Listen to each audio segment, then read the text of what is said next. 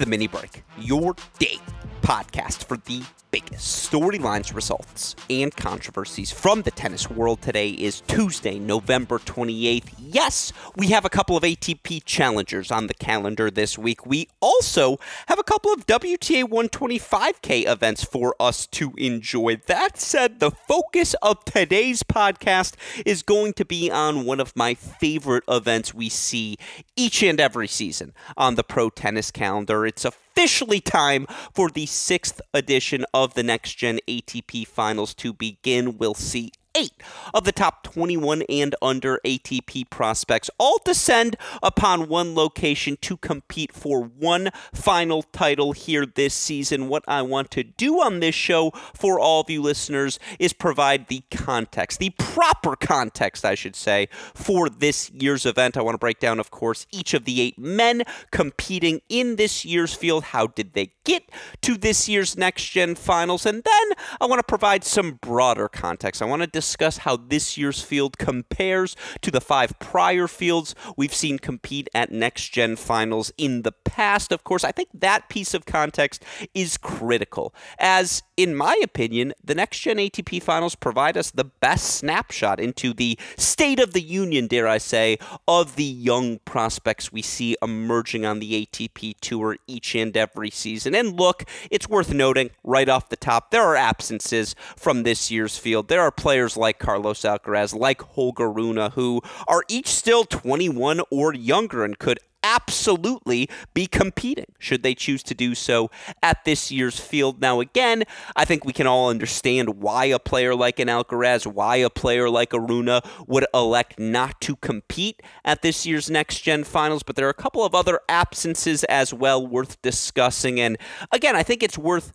speaking about those absences because had those players been included in this year's field, boy, would this be a star-studded event this week. And again, I wanted to go back in time and see, A, how many absences do we typically experience at a Next Gen Finals? Why might those absences occur? And then B, how do the current crop of 21 and under ATP players compare to their peers of recent past? How have players who have had success at the Next Gen ATP Finals gone on to compete in the subsequent seasons? It's just, again, a fun snapshot of each and every season's of the progress made, in each and every season of these young 21 and under prospects. And I think it's a key piece of context for all of us tennis fans to have as we enjoy this week's action. So again, what I want to do on today's podcast for all of you listeners is not focus on the challengers, not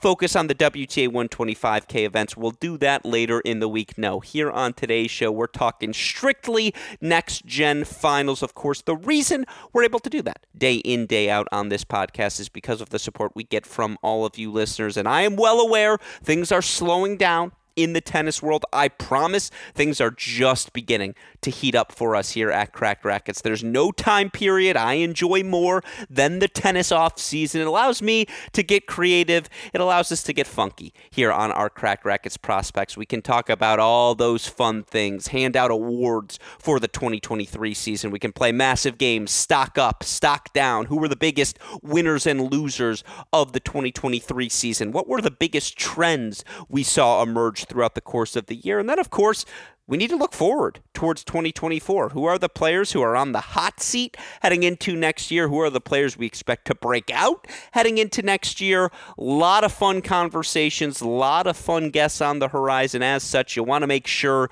you're liking, you're rating, you're subscribing, you're reviewing all of our shows. Mostly subscribing so that you don't miss out on any of our content, whether it's here on the Mini Break podcast or, of course, on our other shows. On the Great Shot podcast, we'll get funky. We'll have our top 10 college tennis previews coming up in the near future. We'll also, of course, just have a complement of different shows coming up over on our Cracked Interviews podcast feed. I'm really looking forward to some of the interviews we have on the horizon with various players, coaches. So Even though I didn't get the word horizon out perfectly there, just be on the lookout for those shows in the near future. Make sure you're subscribing to all of our Cracked Racquets content, subscribing to our Cracked Racquets YouTube channel so that you don't miss out on any of the action. Of course, a shout out before we begin, as always, to our dear friends at Tennis Point as well for their support of this show. Remember, for all the best equipment at the best prices, you can go find it all at one location, tennis-point.com. It's perfect for holiday shopping for all of your tennis friends. Again, any gift you're looking for,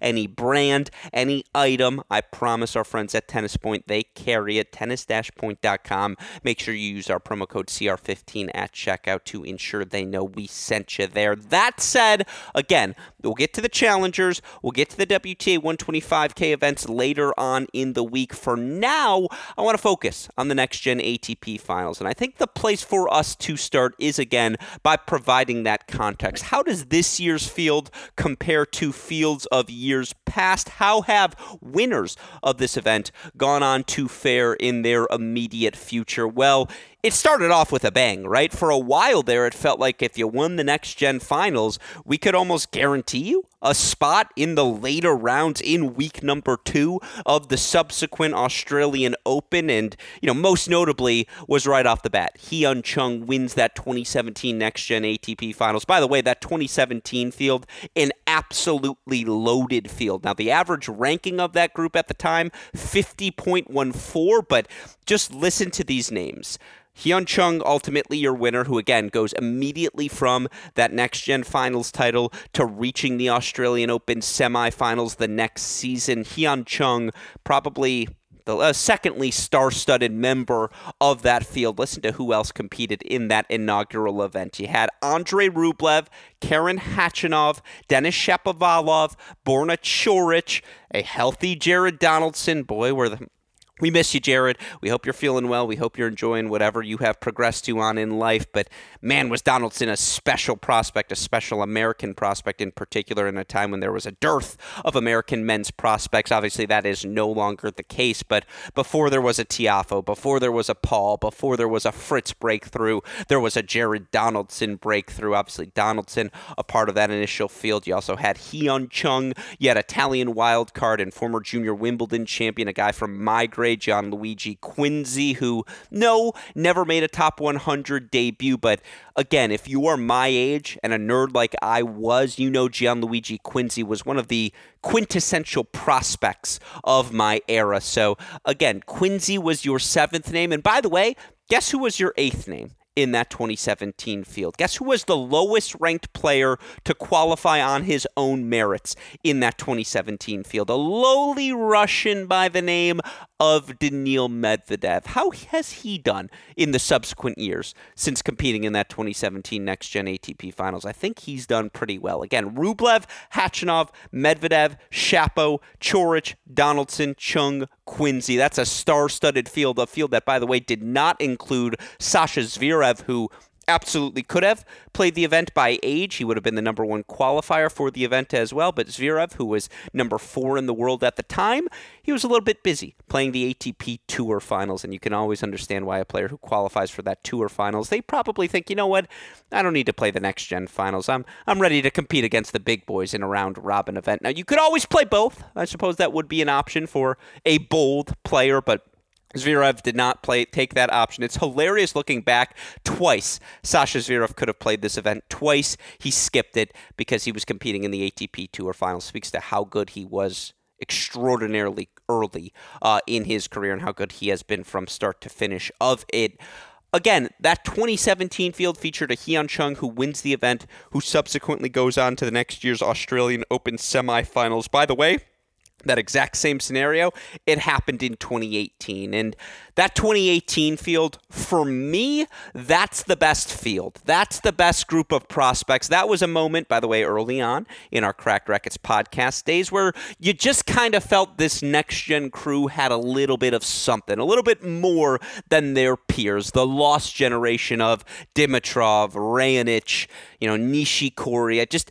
It felt like you'd watch these guys compete and you could tell, these guys got the juice. Of course, in 2018, your winner was Stefanos Tsitsipas, who, by the way, immediately goes on. He plays this event November 2018. What does he do in January of 2019? He makes his first semifinal at the Australian Open. Tsitsipas, ultimately the winner of that 2018 field. But outside of Italian wildcard Liam Caruana, there was not a single weak spot in that 2018 field. Tsitsipas, your eventual champion. You've got the emergence of the Americans, Tiafoe, Fritz, and at that point you could feel like, all right, maybe there's a little bit of American mojo flowing. You've got Andrei Rublev competing at the event for a second straight season. Alex de Minaur makes his debut at this event. By the way, again, Liam Caruana, another name. Zverev could have played the event.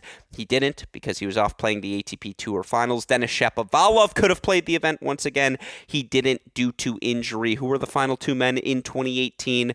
Hubie Hurkacz was your lowest-ranked player to get in on his own merits. How has Hubie Hurkacz subsequently done in his career? Oh, yeah, he's going to finish his season a top 10 player. He just won his second 1,000-level title this past season. And then Jaume Munar, who maybe hasn't turned into a top 50 player, but certainly a top 100 guy, certainly in my opinion one of the 50 best players we have on clay courts. Again, he's made a real career out of this professional tennis thing, is routinely in the hunt, inside or just around number 100 in the world. That's a really strong field. And yes, Caruana was the Italian wild card, but let's say a Zverev, a Shapovalov had played that event. It just speaks to, again, 2018, it's felt like, all right, this next-gen crew, they've got something special brewing because, of course, Khachanov, Medvedev, they had just aged out, but each of them had begun to progress inside the top 25, if not further up the ATP rankings. That 2018 field, that's number one in my books in terms of fields we've seen compete at the Next Gen Finals. Because again, Tsitsipas right now, top 10 player. Fritz, top 10 player. Rublev, top 10 player. Hurkacz, top 10 player. De Minaur and Tiafoe are like 11 and 14 respectively. And then, again, I'm not going to hold it against Munar, Caruana. The average ranking of that group, 53.85, which is the second best average ranking we've had of any next-gen field behind 2017. But again, I'm going to give 2018 the boost there. 2019 is my second favorite field. And the winner of that event, of course, is a young man you may have heard of, an Italian by the name of Jannik Sinner, who was a wild card. Sinner was the Italian wild card into the event. Crazy. Speaks to the strength of this year's field, which, by the way, the 2019 field could have featured Stefanos Tsitsipas. Why did he elect not to play in 2019? Not only did he win the event in 2018, but what was he busy doing in 2019? Oh, yeah, I think he was busy winning the ATP Tour Finals, and if he didn't win it that season, he won it the subsequent year. Again, he was 7 in the world by the time of that 2019 Next Gen Finals, and again, that was 1 year removed from him winning that event. So I think Tsitsipas made the right call. Shapovalov, for what it's worth, could have played the event again. He chose to withdraw from the event. Felix Auger-Aliassime, who somehow never played this event, even though it feels like he's been 19 years old for 7 straight seasons and inside the top 25 of the rankings. Felix could have played. Tsitsipas could have played. Shapovalov could have played. None of them did, and yet this is probably from top to bottom the strongest 8 we have seen in the field. There's no Caruana. There's no Quincy. There's no odd man out in terms of depth in the 2019 field. And yes, Sinner was ultimately the winner. Shout out to the rhyme. But you also had a de Minaur. You had a Tiafoe. You had an Ugo Humbert. How has he done? Oh, yeah, he's built himself back up into a top 30 player. You've had a Casper Ruud. How's Casper Ruud done? 2-time Slam finalist? No, sorry, 3-time Slam finalist, former world number 2. You also had a Miomir Kecmanovic. He's been a top 50 guy pretty much ever since Mikael Ymer. Obviously, he's suspended at the moment, but pretty consistent top 100 guy. Considering Ymer's the weakest player of this group, as the final member of the field was Alejandro Davidovich Fokina. 7 of the 8 men that have participated in this field have become top 30 players or better from that. Honestly, I'm looking at 2019. I made a mistake. 2019's the best field, top to bottom. There's not a single weak guy in it, and that Sinner was the Italian wildcard. Again, a little bit of cheating compared to fields prior. I give 2018 that boost because had Zverev, Shapovalov both played, again, you'd look at that 2018 field and you go, humana. but where's that from? I forget what cartoon that's from. I think that's from Johnny Bravo. So shout out to those who thank you very much. Anyways, I'm making a mid-podcast change to the tweet I sent out a little bit earlier. I actually think 2019 was the strongest field because, again, 7 of the 8 have cracked the top 30, and you also had players like Tsitsipas, FAA, Shapovalov not participating in that 2019 field. So typically, this has been a star-studded event. Again, we'll go a little bit quicker through the final 2. 4th on the list, I have 2021. It was won by Carlos Alcaraz. What did he do in the 2022 season? Oh, yeah, finish the year world number 1, win his first major at the U.S. Open. I think it's safe to say Carlos Alcaraz got a little bit of a next-gen ATP boost. Now, it's worth noting, Sinner didn't play that 2021 event. FAA could have, but didn't play the 2021 event. Neither did Jenson Brooksby, who was out due to injury, but of course was the hottest thing since sliced bread in 2021. Good, not great players in that 2021 field. You had Alcaraz, Rune, Korda as special prospects. Outside of that, Musetti, Nakashima, Juan Manuel Cerundolo, Sebi Baez, Hugo Gaston. Again, a solid field. I wouldn't say it's quite as exceptional as the fields we talked about prior. And then I think last year was probably the weakest field we have had to date. You had Brandon Nakashima ultimately capture the title. He, Lorenzo Musetti, Jack Draper, Yuri Lechechka have all been top 50 players. Outside of that, Jason Sung, former world junior number 2, he's still working his way towards the top 100. We certainly the talent possessed by a Dom Stricker, who reached the semifinals last year and for many probably came to their attention for the first time. We're going to see Stricker, by the way, competing in the event this year following his U.S. Open run, following the ATP Challenger success that he has had. But it was probably a year too soon for Dom Stricker. Like, for instance, I could see Dom Stricker winning this event and then experiencing the subsequent next-gen ATP Finals boost we've seen so many of his peers in the past experience. Stricker's a guy you circle. We'll get back to him in a little bit. But again,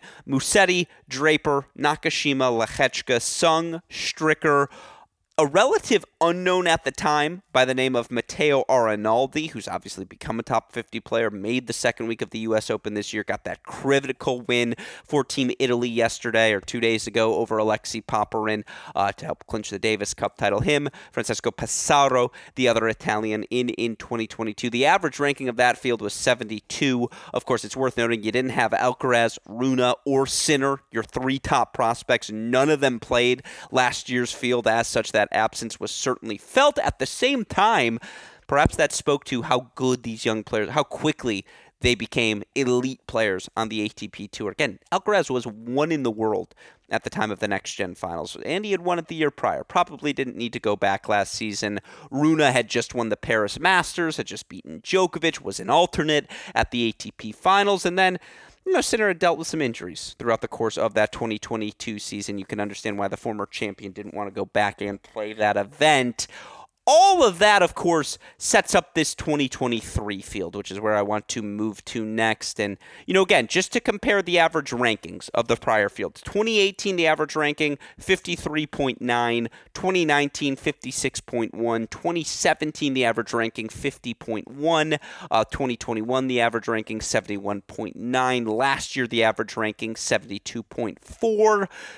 The average ranking of the 2023 field, it's tough. I'm not going to lie. It's our lowest to date. The average ranking of a player participating in this year's field, 88.1. We only have 1 player returning from last year's field to this year's event. That, again, is Dominic Stricker, who I alluded to earlier. Other than that, it's 7 fresh faces for us to become familiar with. It is, though, worth noting here at the top, again, 3 particular absences. You have the absence of world number 2 now, Carlos Alcaraz, who, of course, reached the semis of the ATP Finals a couple of weeks ago. Alcaraz, again, won this event back in 2021. There really would be no purpose for him to come and play this other than to collect the prize money, so you can understand why he's sitting things out.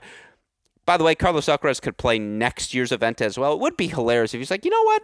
I would play next year, because why not? I like playing matches, but Again, given the injury, the health issues he's had down the season's home stretch, a lot of wear and tear on that body. You can understand why he's gone. Holger Rune, currently 8 in the world, qualified for the ATP Tour Finals this season. Was on the precipice of qualifying for those semifinals as well.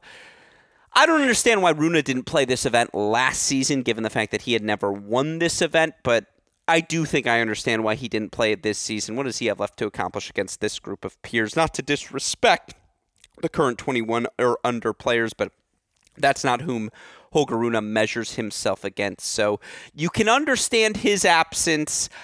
I don't understand the absence of the other 2 players who could have qualified for this field who have elected not to play. I should say I don't understand their absence. You look at number 17, Ben Shelton, who of course is one of our breakout players of this 2023 season. Massive runs at the U.S. Open, Australian Open. Was pretty good down the home stretch in Asia as well. Pretty good down the home stretch at the indoor European events. Look, Ben Shelton said it very prominently at the start of this season. Traveling to the Australian Open was the first time he had traveled outside of the country in his lifetime, and he continued those travels for the duration of the next 11 months. You can understand why after that Paris Masters, he probably looked in the mirror and said, or looked at his coach, his father, and said, "Dad, I'm dead. I got no more tennis left in me. It's time for me to hit the refresh button, go train, go refocus, go head into the 2024 season fresh," where, again, right off the bat, he's got Australian Open quarterfinal points to defend. I understand from that perspective why Ben Shelton would elect not to play this event. At the same time, it would be a nice, again, putting this crown on his head and perhaps making a big run at an event like this would just sort of consolidate his position as one of the top rising prospects we have right now on the ATP Tour. And I would have loved to see him play this year's event. It's an indoor hardcourt event. Ben Shelton has always been exceptional at indoor hardcourt matches. It's a funky no-ad format always with the next-gen stuff. Obviously, Ben Shelton, having played college tennis, a former NCAA singles champion, it's a format he is familiar with. I would have liked to see Shelton play this event. Again, I can understand, I suppose, why he elected not to, but certainly a little bit disappointed by that decision. Not disappointed in him, disappointed from a fan perspective, because I just would have loved to see him compete against these peers. And again, Shelton didn't have the greatest 11 months consecutively. He had a really good January, really good September and October, but I don't know, it just felt like there was a little meat left on the bone, and perhaps that meat could have been cleaned off the bone with a nice performance here at these next-gen finals. That said, Shelton's out, and then notably Lorenzo Musetti out of this event as well. Again, Musetti competed in this event the past 2 seasons. Indoor hard courts have never been his forte, and yet I think with his loss in the Davis Cup, who did Musetti lose to in the semifinals? He lost to Miomir Kecmanovic. I think that was his 6th consecutive loss to end the season.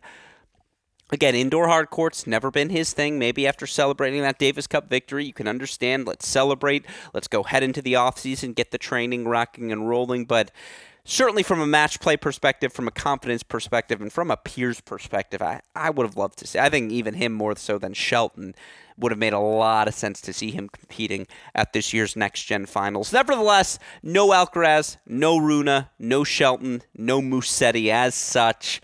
Average ranking of this field, again, 88.1. I think there's only 3.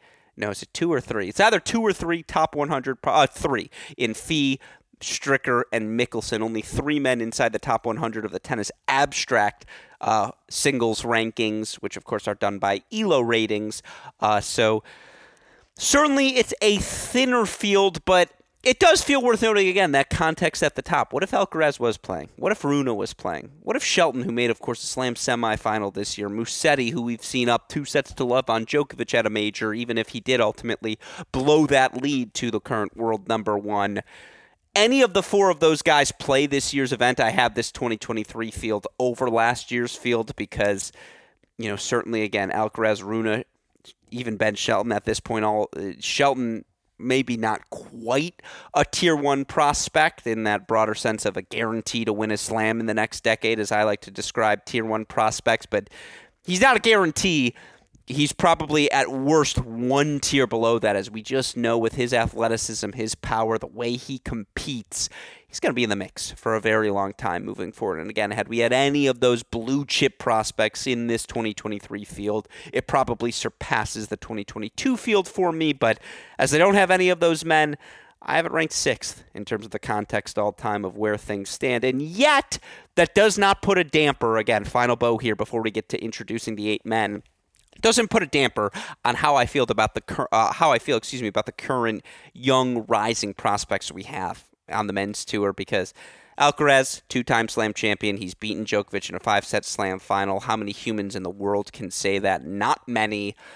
Sinner just turned 22, but figuratively, he's still part of this next gen 2.0 generation. And, Rune, certainly you feel exceptional about. Those are 3 tier 1 prospects, unequivocally. Shelton, Musetti as well, certainly in the mix. And then, how about the one, if not tier 1, tier 2 prospect we have competing at this year's event? That's where I want to start in terms of breaking down the field. Let's start with the Frenchman himself, Arthur Fils. Of course, Arthur Fils, 19 years old. He ends his year at a career high number 36 in the rankings. Arthur Fils, again, the young Frenchman, probably the first dynamic French prospect with real slam aspirations we have seen since that quartet of Monfils, Gasquet, Simon, Tsonga were all rising up the ATP rankings. I really do think Arthur Fils has the opportunity to be that special. Of course, Arthur Fils had a career season here in 2023. It started with making back-to-back challenger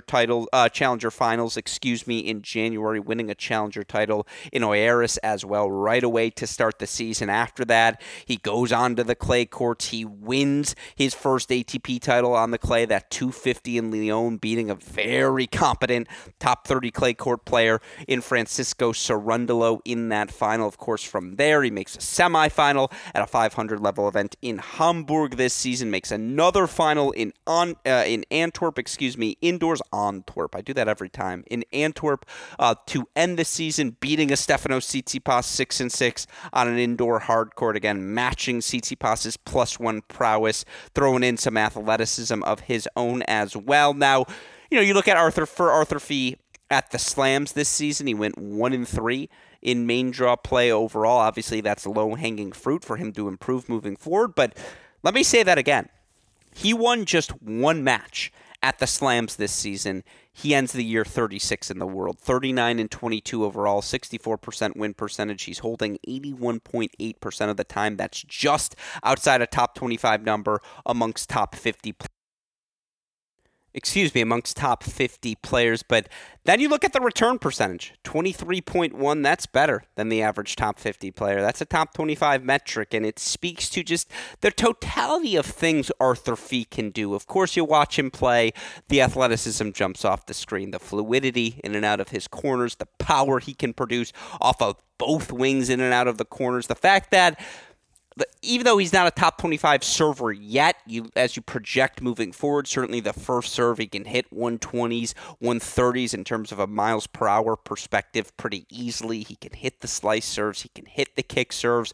On the slower surfaces, you give him time to set up his +1 forehand, which, yes, is still a little bit big of a backswing, but again, the way he explodes through that ball, how consistent he is on the backhand wing, where the backswing is much more condensed. He's very comfortable playing slice, playing drop shot, as well as driving through that ball, both cross-court and line. He's comfortable moving forward as well. There's just not a lot Arthur Fils can't do already on a tennis court. And again, what's so fascinating to me about Arthur Fils is I actually think he's better right now at plan B, at plan C, at plan D, at improvising when things go astray, than he is right now at executing a +1 game plan. I do think long-term he's going to be able to dominate with his serve, with his +1 forehand, particularly on high-bouncing, slower clay courts, where, again, he's just going to have all the time in the world to get into his playbook, but it's the fact that he can do all of those improvisational things so well already, and the skill set is there for him to have a dominant plan A moving forward. Again, you look for Arthur Fils this year, 20-18 against top 100 opponents, 7-11 against top 50 opponents, 2-5 against the top 20 Wins for him over Casper Ruud on clay, over Stefanos Tsitsipas on an indoor hard court. Those are darn good wins for a 19-year-old to accumulate. And again, you look at this field, Dominic Stricker has never played in an ATP Tour final. Alex Michelsen has played in an ATP Tour final, but talk about a guy who, again, all of his success so recent. He's never won an ATP title. Flavio Cobolli never won an ATP title. The point is, no one else in this field has won an ATP title. Arthur Fee can say that he has, and that's a rare thing. You even go back to that loaded 2017 field. I believe there were only two players at the time who had won ATP finals. I think coming into that event, Borna Coric had won his first title. I want to say either Medvedev or no, it might have been Rublev. One of Medvedev or Rublev might have won an ATP title that year as well. But again, he comes into this as a 19-year-old who can play this event the next 2 seasons as well, having already won an ATP title. I think he's pretty clearly the favorite. And again, this is an opportunity for him to flex his muscles against his peers. Again, a chance for him to show all these 21 and under prospects, like, yeah, it's cute that we all made this field, but by the way, this is going to be the only time I play the next-gen finals, because if you're Arthur Fee, I do think there are legitimate aspirations. Again, he won only one slam match this year. You double that number, you 5x that number. Like, the idea of him winning 6 slam matches, even 8 slam matches, the idea of him just holding serve, holding seed, making third round, dare I say, not even second week, just third round at all the majors this season, or maybe a 4th round at the French Open, followed up with like a second round exit in one of New York or the Australian Open. I actually think, even though, again, bigger backswing on the forehand, with how explosive he is, how comfortable he is moving forward, the weapons he possesses, I think he projects to be a pretty good grass court player moving forward as well. Arthur Fee's your favorite. Again, if you have not had the opportunity to watch the Frenchman yet this year, make this week the opportunity you take to do so, because we're going to get a lot of Arthur Fee, in my opinion, over the course of the next 15 years on the ATP Tour. Again, 19 years old, 36 in the world, highest ranked player in this event, certainly the favorite as we head into things. Who's my second favorite after that? Probably the guy who made the semifinals of this event last season, a guy who, if you're a longtime listener of this show, you know I have long projected to make a top 50, make a top 25, maybe even a top 15 push at some point in his career. That, of course, is the 21-year-old Dominic Stricker, who this season captures 2 challenger titles, one on hard court, one on clay courts. Of course, makes the second round of a major for the first time in his career as well, coming through qualifying at the U.S. Open, then getting wins over Alexei Popyrin, Stefanos Tsitsipas, and Benjamin Bonzi before getting knocked out by Taylor Fritz in round number 4. Now, currently, Stricker, 94 in the world, reached his career high of 88 back in October. It was a career season for the Swiss 21-year-old who, again, 2 seconds. Nah, not 2. We'll say 5 points. Takes 5 points of watching Dominic Stricker play to realize what a special prospect that he is. Again, when I watch Dominic Stricker, striking a tennis ball is never going to be his problem. There are people who, if you're in this game long enough, whether it's watching it in person, via television, whether you grew up playing it the way I did, and I wasn't elite, but I was good enough to be surrounded by elite prospects, players who went on to play high-level Division I college tennis. You just kind of learn to know it when you see it. And Stricker's just one of those guys who just has a God-given ability to strike the tennis ball beautifully. The lefty feel, touch, finesse, those all mean the same thing, but the power, the creativity, slice, topspin, flattening things out, nothing's an issue for Dominic Stricker when it comes to striking a tennis ball. Now, consistency has been an issue for Stricker at various points of his career. 36 and 22 overall on the season. But, again, there was a stretch where after the U.S. Open, I think he lost 5 consecutive matches. And, there was a stretch earlier this year where he lost 3 consecutive matches. Another stretch earlier this season where he lost 3 out of 5 matches in a little bit of a run. Stricker's just not where he needs to be physically to be the top 50, top 25 player that he certainly has the skill set, or the skill set he displays. He just doesn't have that consistency yet. But guess what? When you're talking about a 21-year-old lacking that consistency, I think that's the best case scenario, because consistency comes with maturity. And I think we all know maturity comes with age. Maybe not as quick for some as others. You could ask my dad, and if you said, I was going to say, if you all said, Dad, is Alex mature? But if you said, Michael, is Alex mature? I can tell you exactly his response. You go, ha! And then he wouldn't respond. He'd belly laugh for a little, and then he'd just ignore your question because he'd want to be kind to me. But I think for Stricker, again, it's about finding the daily routines. It's about finding, I think this could be a massive offseason for him, gaining that confidence from the U.S. Open, knowing that his peak level is as exceptional as it seems to be, that his peak level, again, ability to strike the tennis ball can be as good as anyone out there. His +1 game can just... his power, how easy that service motion is. He's blessed with one of those shoulders. I got the chance to see him in person in 2022 when he won the Cleveland Challenger title, and you're just like, yeah, that guy strikes the ball. Dominic strikes the ball. Sorry, couldn't help myself. Just better than the rest of, or than most of us mortals. And, again, last year he was a semifinalist at this event, that he knows how to maneuver not only the emotions of this round-robin event, but also knows how to maneuver the no-ad format. I think that is a significant advantage for Dominic Stricker entering this year. And again, the 21-year-old, 94 in the world. I expect him to make a massive run at this event. I think he and Arthur Fee pretty clearly the two favorites heading into these next-gen finals. But again, you look at the rest of the field, and we're going to rapid-fire through it more quickly here to end today's show. Next up, 19-year-old Alex Michelsen. I call him Bambi because you watch him sometimes and you're like, oh yeah, this is a young elephant learning to grow into his body. He is so thoroughly blessed with one of those shoulders. I actually think comparisons between Michelsen and Stricker are pretty fair. Just, again, touch, finesse, power, blessed with one of those shoulders. I do think the most natural comparison to make for Alex Michelsen when you watch him play is a younger Jack Sock with, dare I say, a more competent backhand, although probably a little bit less explosive from an athleticism perspective. But look, this was really the first full season for the 19-year-old at the professional level. The 19-year-old who, by the way, shares a birthday with my mother. So Alex Michelsen, you and your August 25th birthday, skyrocketing up the Alex Gruskin power rankings. It's a birthday now I will always remember. Michelsen went 61-24. Let me say that again. 61-24 here in this 2023 season. That is ridiculous. And it's a season that started out with him playing at the 15K level, finals of Malibu, wins a 15K in Edmond, makes a challenger final in Rome, Georgia, right away at the start of the year. What does he do after that? Well, this summer he wins his first challenger title in Chicago. From there, he makes his first ATP Tour final in Newport. On two separate occasions this season, Alex Michelsen won 9 matches in a row. Both of them came at the challenger level or higher, those 9-match win streaks.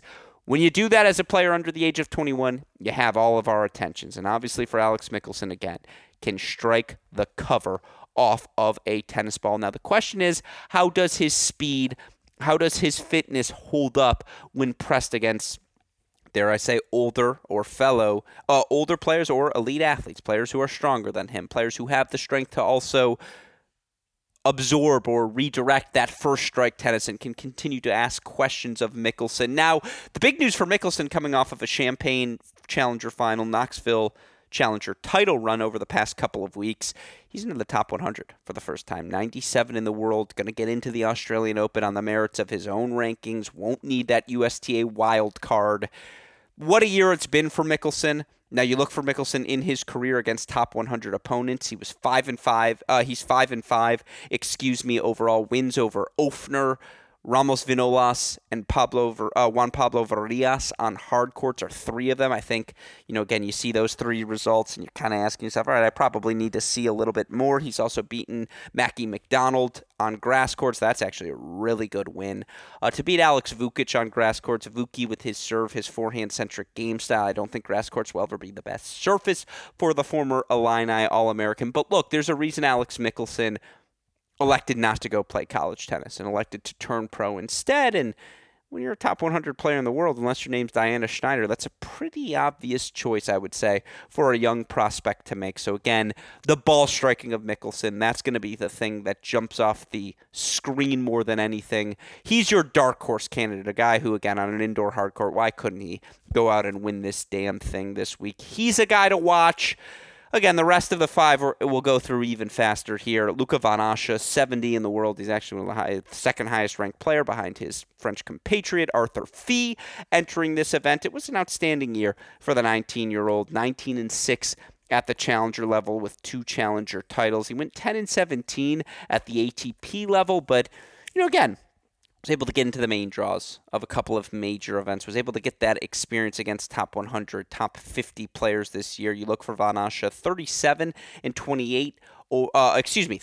and 28 overall on the season. You look at how he fared against top 100 opponents. Van Assche, 10-18 overall on the year. 2-11, though, against top 50 opponents. So against opponents ranked 51 through 100, he was 8-7 overall in the year. Pretty much, again, if that stat doesn't tell you that he's pretty accurately ranked at 70 in the world, I don't know what will. Now, he is a fascinating prospect because, again, his technique's a little funky. Really like the way he absorbs redirects on the backhand side, but it's an extreme Western grip on his forehand. He definitely hits a heavy kick serve base, which is very helpful for him on clay courts, but how does that translate to faster surfaces? How will, again, he's quick in and out of his corners. He's a heck of an athlete, but I want to see him play against his peers. I want to see him have some success this week. I want to see him make a semifinal because certainly by ranking, he should do so. I'm not sold on Van Assche's upside. Could he be a top 50 player someday? Certainly. Do I think he has the weapons necessary to become a top 30 player, to become a top 15 player? I'm a little bit less sold on that. It's going to be a fascinating week for Van Assche, one to watch this week, and one we're going to talk about on Wednesday tomorrow, when I'm joined by our dear friend, Cracked Racquets contributor Damian Kust, who, of course, always has his thumb on the pulse of all the young prospects rising on the ATP Tour. So that's another guy, again, fifth on my list, Flavio Cobolli. I'm going to be honest, I have to watch more Flavio Cobolli film. I would be disingenuous if I offered you anything on his game. Yes, he's ranked 100 in the world. The 21-year-old also this season making 2 challenger finals, winning a challenger title. He also, he went 41-26 overall on the year. How many challenger quarterfinals does that mean he made? He made 14 challenger quarterfinals this year. Low-key, that's a ridiculous number. 14 challenger quarterfinals, 11 of them on clay courts. I got to watch a little bit more Cobolli before I offer you my full assessment on the current world number 100. But hey, 21 years old, you're a top 100 player. He reached that top 100 for the first time this season. By the way, you make 14 challenger quarterfinals. It doesn't matter what your record is at the tour level, and for what it's worth, Cobolli this year 4-5 overall at the tour level. He did make a quarterfinal in Munich on the clay, but again, still a lot to learn about Flavio Cobolli. I will offer you all an update on him after I watch a little bit more film, but he's your 5th guy in the field. 6th guy, Hamad Medjedovic, the 20-year-old from Serbia, currently world number 111. He's a big boy. That's the first thing that comes out to me. Again, some serious weapons, some serious strength, that ability to absorb, redirect pace, and beat you to the spot down the line. Was fascinating watching him reach the semifinals in Astana a couple of months ago, a tour level semifinal for him where he beats a Yuri Lechechka, beats a Laszlo Djere, also beating an Alexander Shevchenko as well. Now, does he have the fluidity in and out of his corners to be able to get into his playbook, to be able to utilize his size, utilize his weapons, overwhelm you with the weight of his shot?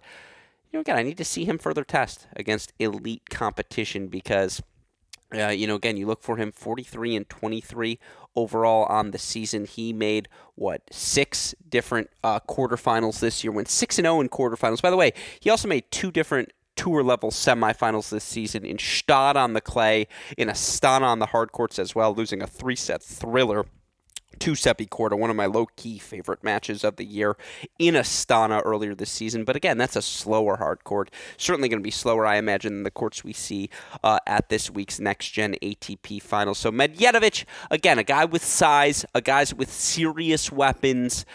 What is one thing I've learned over these past few seasons is if movement is my biggest question about your game moving forward, unless it's really, really debilitating. Look at a guy like Taylor Fritz. Taylor Fritz is not a God-given athlete from a fluidity and speed perspective, and yet his ability to strike a tennis ball is undeniable, and he's built himself into one of the 10 best players in the world. So I actually like Medvedevic's upside quite a bit. Again, top 25. I don't know if I'm ready to go there yet, but fascinating to see how he competes against his peers as well. He's one to keep an eye on. Of course, last two, 20-year-old Luca Nardi, another Italian in the mix here at this year's event. The 20-year-old making 3 Challenger finals this year, reaching winning 2 Challenger titles overall. He goes 39-34 on his season, makes 10 different Challenger level quarterfinals throughout the course of this year. Now, you look at his tour level success, Nardi 1-5 at the tour level this season. You look for him against top 100 players, Luca Nardi against the top 100, 5-9 overall on the season. Again, it would be disingenuous for me to offer you my thoughts on Luca Nardi. There's just Nardi, Caboli. I can go through the list of all the young Italian prospects. There are many of them, Arnaldi, Musetti, Sinner, obviously the 2 headliners. I owe you all a bigger breakdown on all things Italian tennis. That's why I'm bringing Damian Kust on this show tomorrow to help me negotiate that sort of tutorial. But again, all the credit in the world to Luca Nardi. Heck of a season. You make, how many quarterfinals did I say he made this year? 10 different quarterfinals overall on the season. That's how you get to number 115 in the world. And again, for the 20-year-old to end the season at his career high ranking of number 115 speaks to the fact he has gotten better and better at every stage of his career. Nardi's one to watch. And then last, but certainly not least, how about former Florida Gator, now world number 187, 20-year-old Abdullah Shelby. Happy belated birthday to Abdullah, who turned 20 years old about 11 days ago. Lefty's got serious weapons.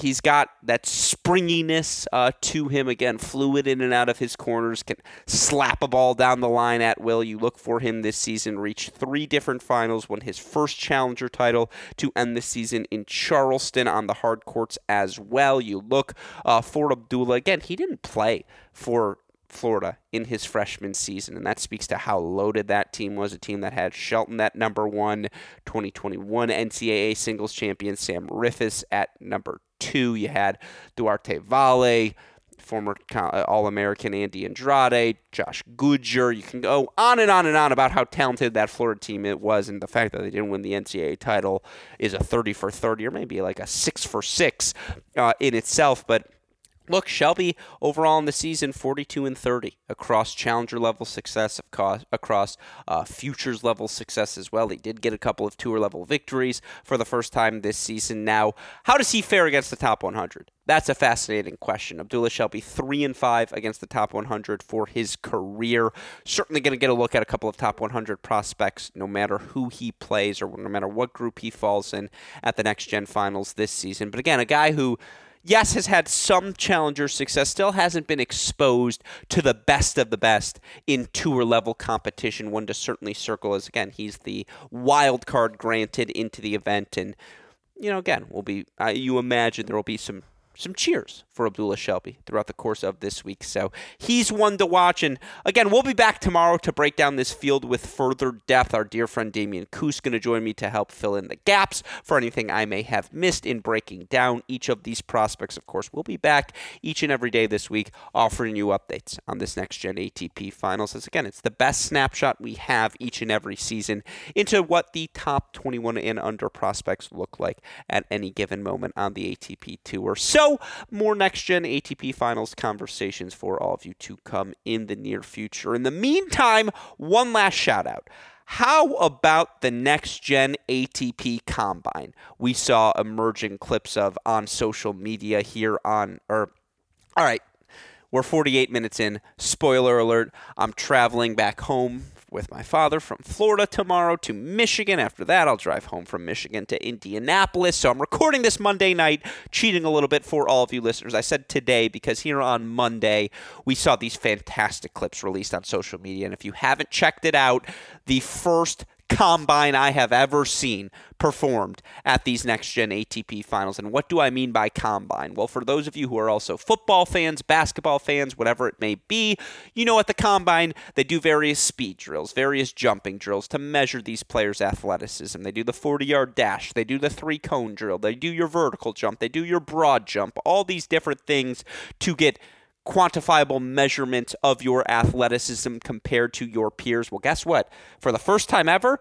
they did that at a tennis event. They did that at this next-gen field. They did your three-cone drill, meaning service line to far single sideline to far single sideline and back as well. They did broad jump. They did high jump as well. They did just all the things you'd want to see measured from an athleticism standpoint of all of these players. Now, I've yet to see any formal results released, but it's perfect social media content.